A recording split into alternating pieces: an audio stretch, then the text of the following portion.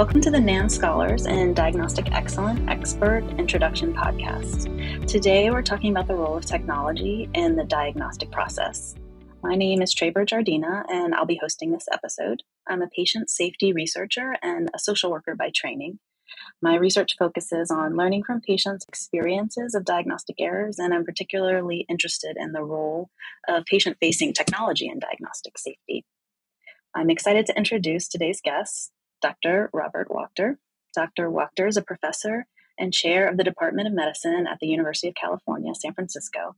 He has written 2 books on safety and quality, including Understanding Patient Safety, the world's top-selling safety primer, and one of my own first exposures to patient safety, and also The Digital Doctor, Hope, Hype, and Harm in the Dawn of Medicine's Computer Age, which was a New York Times Science bestseller.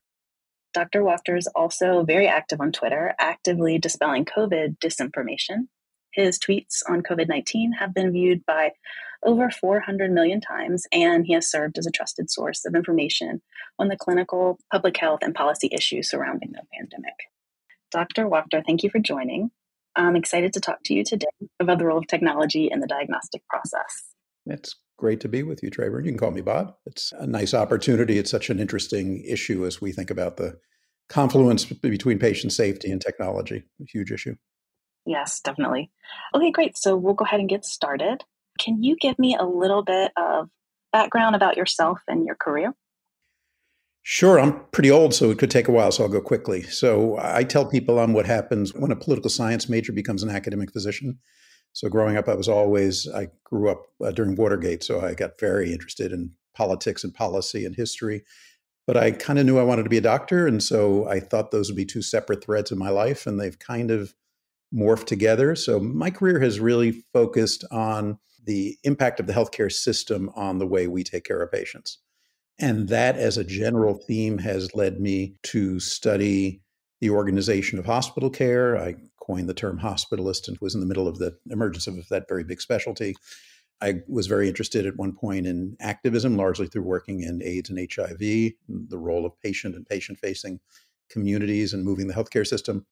And then spent probably 15 to 20 years focusing a lot on patient safety and quality. When the Institute of Medicine report on patient safety came out, I read that and I said, wow, that's just mind-blowing, and felt very real and felt very important. So I spent a lot of time on that. For the last 7 or 8 years, I've kind of pivoted to thinking a lot about the role of technology. My own belief is that we're on the cusp of a massive transformation in healthcare that I think will mostly be for the better, but will be incredibly complicated with lots of unanticipated consequences. But it will leave healthcare looking very different than it looks now. And for the last 2 years, it's been all COVID all the time, with me not being a super expert in any part of COVID, but being someone who's pretty good at seeing the big picture. So looking across the domains of epidemiology and public health and virology and vaccinology and the law and politics and policy. So those are the themes. And then underlying all of it, I tend to have some fairly large administrative and leadership roles. So my main day job, the one they actually pay me for, is to run the Department of Medicine at UCSF, which is about 1,000 physicians, a really magnificent department. It gives me a pretty bird's eye view of the healthcare system from the standpoint of a large academic medical center. Great. Thank you so much for sharing. I think it's really helpful for folks just starting out or wanting to move into patient safety to kind of be exposed to the path of sort of the leaders in the field. I think sometimes we assume it's sort of a straight shot, and it doesn't always look that way. Well, it's almost never a straight shot. When I talk to people who have, quote, made it in their career in medicine, I don't think I've ever met anyone who knew what they wanted to do when they were 20 and just did that as a straight shot. It's a lot of serendipity. It's a lot of taking chances. It's a lot of finding an individual that you think is doing something cool and working with him or her and moving in a different direction. It's a lot of looking at emerging issues and seeing what seems interesting and important. Yeah, definitely. So I do want to switch gears just a little and go back to COVID and talk a little bit about the pandemic. It's been really hard on the medical community, as of course, running such a huge department. Is there anything that you learned about yourself that surprised you, or did you discover, a hidden strength throughout the past couple of years? I don't know if a hidden strength. I've always, really for the past 20 or 30 years, I've recognized that a strength and an interest of mine is looking at big cross-cutting issues that people care deeply about and often have political dimensions, and trying to understand them from multiple domains, synthesize them, feel like I think I've got it in my own brain and then communicate it out in ways that people find useful. It's an interesting and odd strength because I'm a true generalist. I'm sort of wired that way. My clinical field is I'm a general internist and a hospitalist. And what I tell people who are thinking about that field as a clinical field is that you've got to be comfortable. When I admit any patient in the hospital to my service, I can almost automatically name 5 people in the building right now who know more about each of their problems than I do. They have a kidney problem, they have a liver problem, they have a heart problem. And we have specialists in those things. And what I feel good about is that I know more about the whole thing, the big picture, than they do. And the world really works best if you have both of those types of people, very narrow domain experts and broader synthesizers across domains. I like being the synthesizer because I kind of like being broad, first of all, and I like learning. And my ego is large enough, but not that large that I feel bad about not knowing stuff. I always don't know stuff, and I'm always learning things from colleagues. And that was true in COVID, and that was true in patient safety, where as soon as I dove into the patient safety field, I realized I needed to learn about aviation safety, and I had to learn about human factors, and I needed to learn about computing and digital transformation. So I think COVID was a version of the same thing. What I guess I've learned is how particularly valuable that is in a moment where everybody is massively anxious and it's the most important issue in the world. And it's being politicized and there's misinformation that people will, whether they're in professional environments like for my department or non-professional environments like the public communication I do, it's just a swirl of confusion. And if you are a layperson, not only do you not understand kind of how viruses work or how the immune system works, but you really don't understand medical research and how that works. What it means to be a preprint, what a p-value means, what a number needed to treat is. All of this stuff that we just throw around because we're used to it, we sort of forget the amount of training that we had in order to be facile with those terms. So I kind of learned early in COVID that there probably was going to be a role for people who sort of pulled together all the threads, read broadly across domains, and synthesized it. And more than that, not only just sort of said, here's what I think is going on, but actually took a step that is fairly hard, which is here's what I'm thinking about it, and here's what I personally am doing about it. Doesn't mean you need to do this. But if you are a layperson and you're trying to figure out, like, do I wear a mask here? Do I get a third shot? Should I travel? All those sort of things. I kind of decided early on that rather than being the neutral, passive professional that I was really trained to be, I felt like that would be a disservice. That if I would say to people, and here's how I synthesize all this literature and new research, and it's coming at you every 2 hours, and I am going to go visit my father who's dying in Florida. And here's why. Here's how I weigh the risks and benefits. Here's how I'm going to act as safely as I can. I just had a lot of people say to me, I kind of given up on trying to understand all this. You just tell me what you're doing, and that's what I'll do. And I don't think that's unreasonable. So becoming a little bit more comfortable with pulling down the professional mask and being pretty real and authentic to people. I kind of always knew that had value, but in COVID, it's been, I think, extraordinarily important for some of the folks that do scientific communication to be willing to cross over what in the past would have been a very hard line. It would have been like, you're a reasonably prominent academic physician. You don't do that. That's too personal. And what are you doing on Twitter and not publishing in JAMA?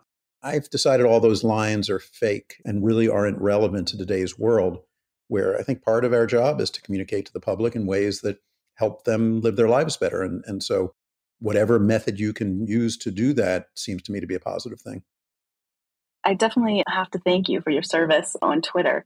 I do think you have sort of a unique gift of mixing the personal experience with the science in a way that helps the layperson understand and make decisions, and also modeling for other scientists is really important. It's important work. Well, thank you. So before we jump into the topic, which is technology and diagnostic safety, can you talk a little bit about the history of the digitization of healthcare? Sort of how did we get to where we are today as far as the role of tech in healthcare? Yeah, so I'll try to synthesize a 300-page book I wrote in 2 minutes. It's a tricky topic, but let me sort of do a pretty big picture view. Healthcare is really all about data, if you think about it. It's the data we collect when we talk to a patient. It's the data we collect when we do a physical exam. It's the data you read when you pick up the New England Journal of Medicine. It is the data we get from a lab test or an x-ray, and it's the synthesis of that data, the analysis of that data, that then allows us to make a diagnosis, figure out a prognosis, figure out what the best treatment or other recommendations are to a given patient. And it's the data then that we use to study and see how we did, how that patient did, how the system is doing. So you would think that healthcare would have been first in line to embrace a set of technologies that basically have transformed the way we collect and use data, namely digitization. And yet we were probably last of major industries in terms of when we digitize the industry and how well we use digital data to improve the way we do our work. A lot of reasons for that. Healthcare is big and broadly distributed and complicated. And, it's not like an industry like banking where there are 5 major players. The data, it comes from 1,000 different places, and it's complicated. And the business interests are oddly distributed as well. So in most industries, if you're travel or retail or whatever, as a vendor, as United Airlines or the Bank of America or Fidelity or Walmart, it's pretty clear kind of what the transaction is. You're selling something to people. And if you can figure out a way of selling that thing or delivering a service that creates a better customer experience at a lower cost, you're going to do it. And even though it's disruptive to change from one way of doing work to another, you do it. And what we've learned from other industries is after you do it and the core business goes from analog to digital, you now have the opportunity for massive transformation of the way you do the entire thing, often with new entrants coming in that are really good at doing this thing digitally, supplanting the old legacy leading companies that were not very good at doing things digitally. They were good at doing things analog. So I think that's the path that healthcare will take. Every industry takes it. The only industry that's a little bit even behind us is probably education, but otherwise every industry has gone through this path. We've seen what it looks like for the industry to turn upside down. So healthcare was late to the dance because it's complicated, and healthcare insurance makes the transaction much more complicated and the incentives much more complicated than other industries. There are multiple players. So to my mind, we need to digitize because I think it holds great promise in improving quality, safety, patient experience, value, lowering the cost. It actually is very exciting to me that new entrants are almost certainly going to come in and have new ways of doing things different than the legacy systems and providers. But it's all pretty new for us. I mean, we really only digitize the data, by which I mostly mean electronic health records, about 8-10 years ago. And so the last 10 years have been basically the first stage, which is, okay, the data are now being collected in digital form. That gives us the opportunity to understand it in new ways, use it in new ways, and build systems, some of which will be digital, some of which won't, to make care better and safer and cheaper and more accessible and more equitable. But we're really just starting on that journey. And one of the things we've learned from the electronic health record is it's massively complicated. And I say that in part because if you ask physicians, and I wouldn't be surprised if social workers or nurses would say the same thing, what is the bane of your existence? Most of them will say, my digital world is now the bane of my existence, which is pretty amazing. And why? Because of unanticipated consequences, because physicians and nurses really are spending so much time documenting that they don't have time to look at a patient, or because they spend all this time documenting and get so little useful insight out of the computer. It's like you have a baby and you spend all your time feeding and changing the baby, but the baby never smiles at you. Or, my physicians now are underwater with their digital inboxes. So we've given patients all this information. They're now seeing their record. They see a cardiogram that says abnormal. They see a magnesium that's high. And of course, quite logically, they email their physician saying, what does this mean? So the physicians are underwater trying to deal with all that. So lots of forces. I think it's relatively new, but we've only just begun the process of transformation. The main thing we've done so far is digitize the record, which is foundational, but it doesn't get us to where we need to be. Yeah, I think that's really, really helpful and interesting for the fellows. I think that'll help contextualize kind of the larger role of tech and give a good starting point for our session all together with the fellows. So thank you. I really appreciate that. So thinking back a little bit on your career, when did you know that you wanted to think more deeply or actually impact or affect change related to technology and diagnosis in healthcare? Two different stages. My interest in patient safety really started in 1999 after the Institute of Medicine report on medical errors came out. And I read it, and it was sort of like a veil over my eyes was lifted. I just said, wow, this is so right. I mean, people who are younger and have entered medicine in the last 20 years don't realize there was a before. And the before was we just thought of medical mistakes as just the natural consequence of doing something complicated. And it just happens. And we also thought a medical mistake was largely the consequence of some person screwing up.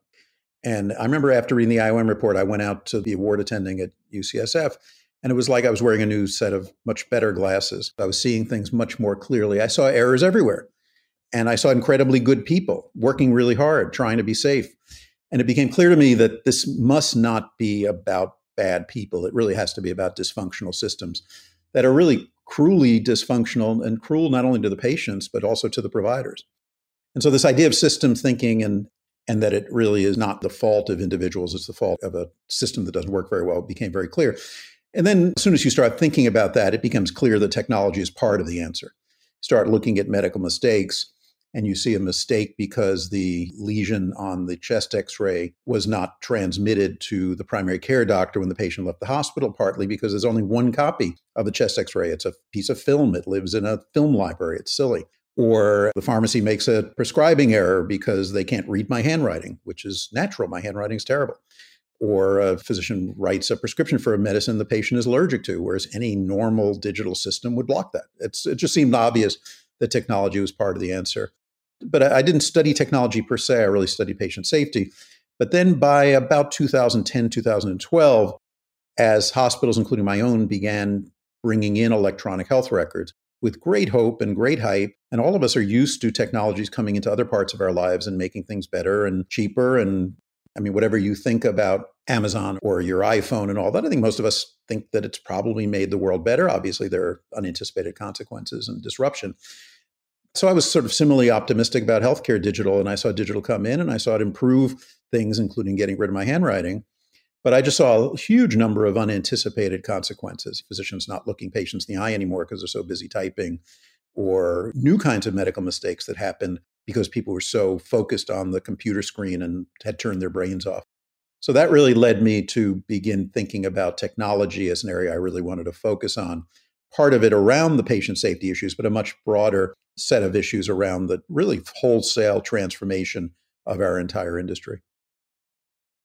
Well, that's actually a really good segue to another question I have, which is a little more specific about your experience. So could you talk a little bit about you and your team's efforts to advance digital health that resulted maybe in improved diagnostic safety or impacted diagnostic safety?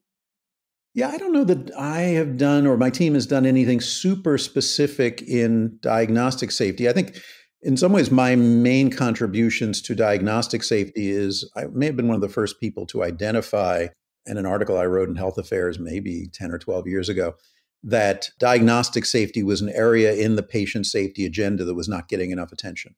And I use the old Rodney Dangerfield line, it doesn't get any respect. And it was because of my experience as a clinician and my research on patient safety made clear to me that diagnostic errors were probably the most important patient safety problem. And yet, if you picked up the medical literature, you would not believe that. You would believe that preventing central line infections was a much more important safety problem than diagnostic errors. And this was the old saying about, looking under where the light is. And it was so much easier to measure and study central line infections, medication errors, surgical site infections, urinary infections, maybe even falls. They were kind of discrete events. They often related to a pretty easily understandable set of process failures.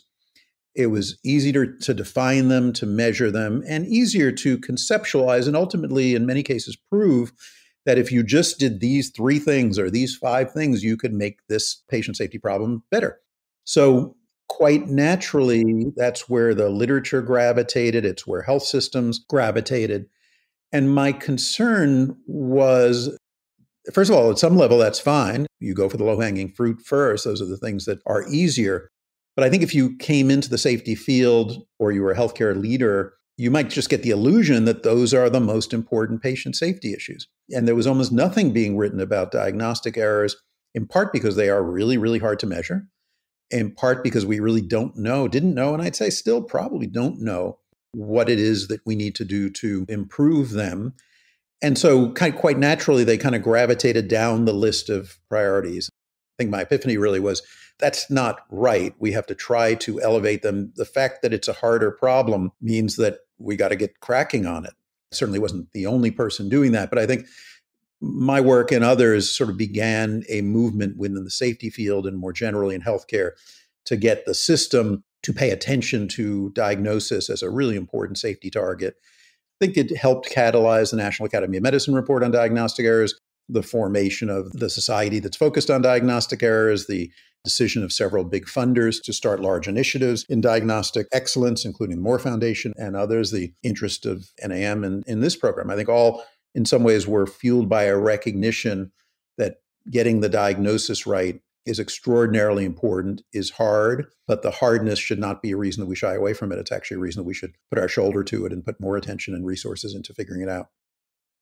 Yeah, I agree. I think that's a very important contribution to have the leaders in patient safety say, this is hard work, but it's really important and we need to focus on. And I think, just as you say, what sort of follows is sort of the big reports and then the funders, which is what we really, really need and want. So just changing gears a little bit, can you talk about what you think are some of the areas or resources that folks just beginning their study in diagnostic excellence should focus on in terms of technology in healthcare and diagnostic safety?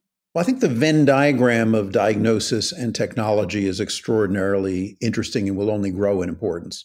If you think about what technology does, it allows you to collect uniform data, move it around seamlessly through a large system, and analyze it in ways that you just couldn't do when you were using paper. And so if you think about the diagnostic process, let's take it from the standpoint of a physician or any other clinician who's sort of frontline patient facing, they are collecting a massive amount of information, history, physical exam, perhaps lab tests, collateral information from families and other sources. They are then applying that information against templates that they have in their brain that say this set of information is consistent with these three diagnoses. They're then applying those, what we call a differential diagnosis, against their own knowledge and what the literature tells them about the different tests that you can use to become more sure that it's diagnosis A and more sure that it's not diagnoses B and C. They're making a tentative diagnosis. They may begin a treatment or further testing, and then they're following the patient to see that they're responding in a way that one would predict. It should be that all of that gets better with technology. The collection of the information, the ability to map that information against not only what the literature says patients with lupus tend to have, but even a million other patients in the computer system. Computer, at least theoretically, should be able to say, patients that look like this in terms of history, laboratory studies, physical exam findings, risk factors, turned out to have lupus or rheumatoid arthritis or cancer or whatever. The technology to do that is no harder than what Amazon or Netflix do all the time when they say people who like this book or this movie also like that one. And the ability to follow patients over time and match what we have ultimately learned was their real diagnosis to make the system iteratively better over time. That all should work really great. It doesn't. And it doesn't because the data are messy and sometimes slightly fictional because they're in there partly to try to get the best payment from an insurer or to look best on quality measurements.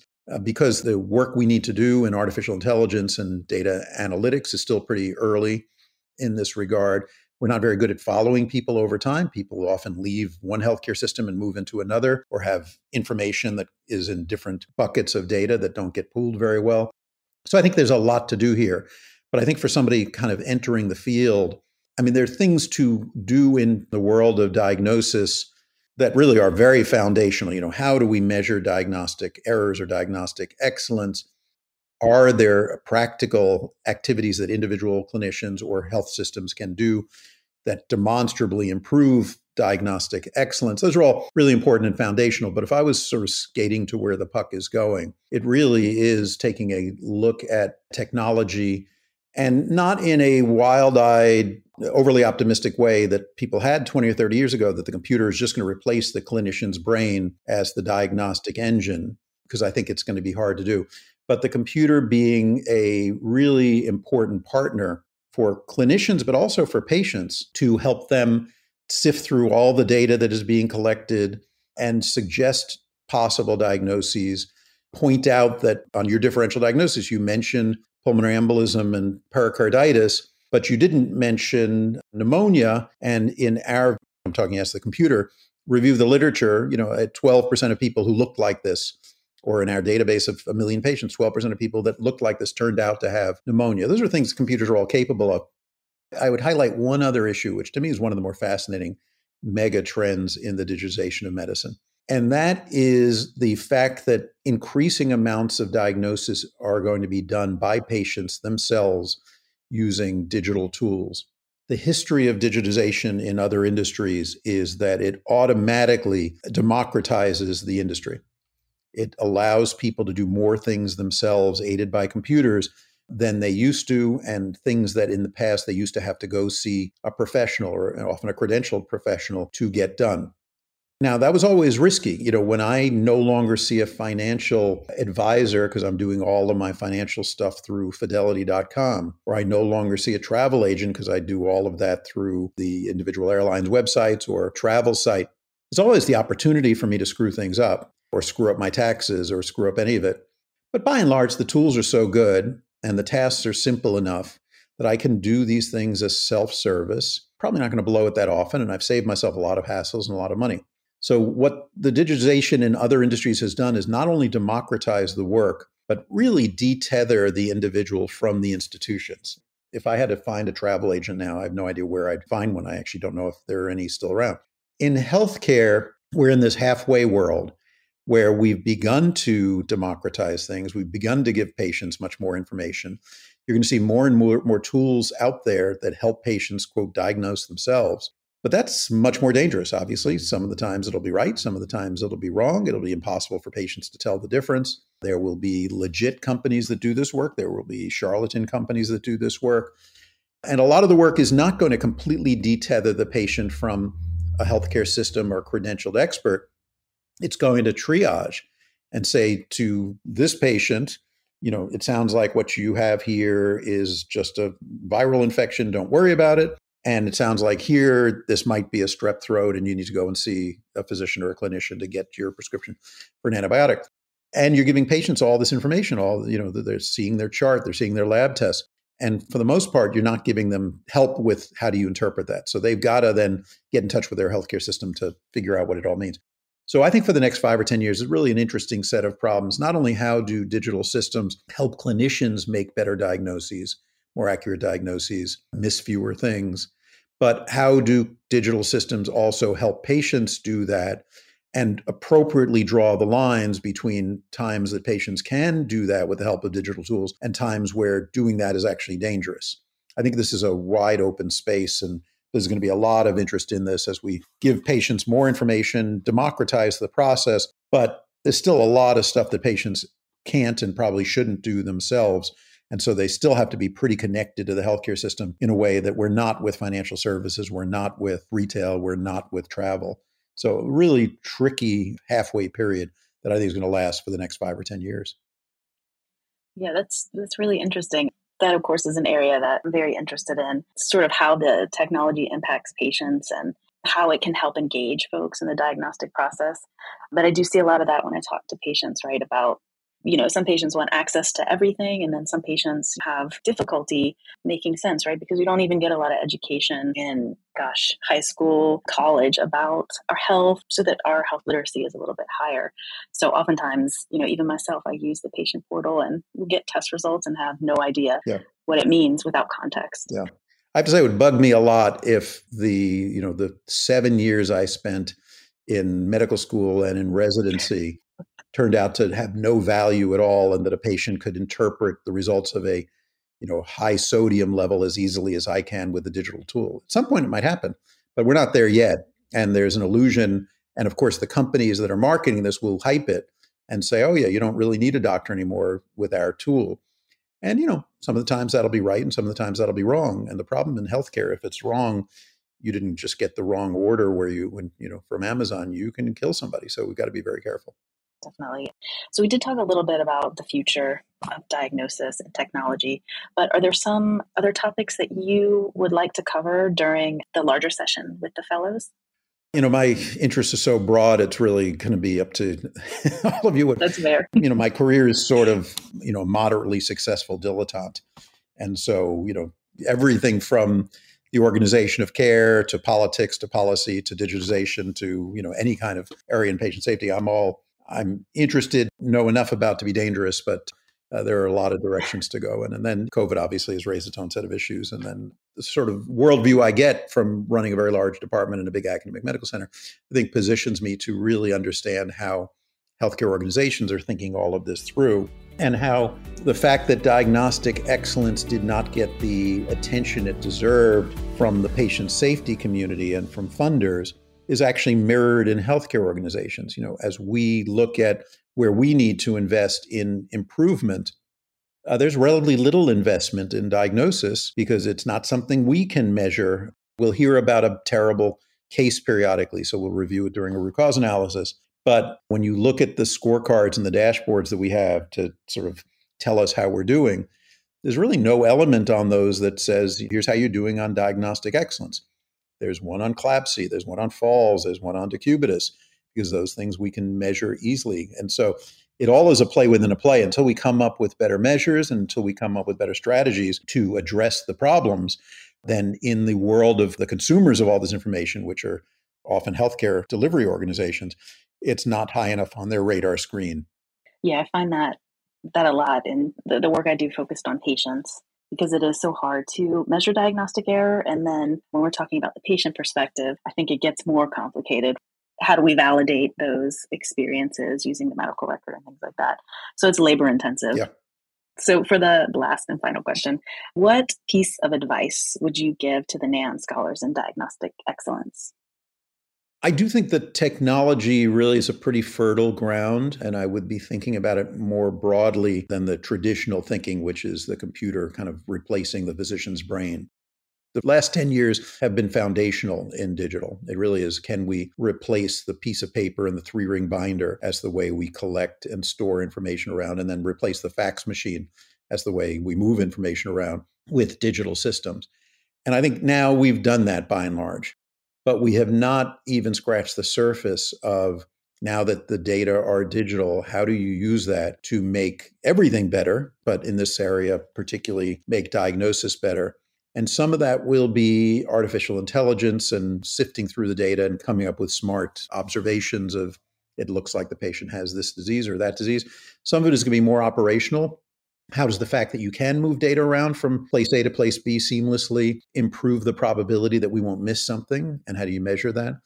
Some of it is going to be this issue of democratization and engaging patients in being part of the diagnostic team with the help of computers, while recognizing that to say patients is sort of silly because every patient is different and they'll have a different capacity to do this and a different interest in doing this. And so there will not be one size fits all here. But I think it really is, it's a very exciting era that I think the next 10 years will move us from kind of foundational digitization of healthcare to really real live digitization of healthcare and transformation of healthcare.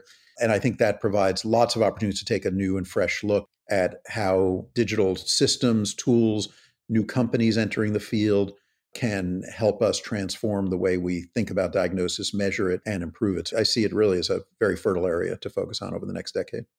I agree. Well, thank you so much, Bob, for talking to me about your work today in diagnostic excellence. This has been really fun. Great. It's a great pleasure. Thanks for having me.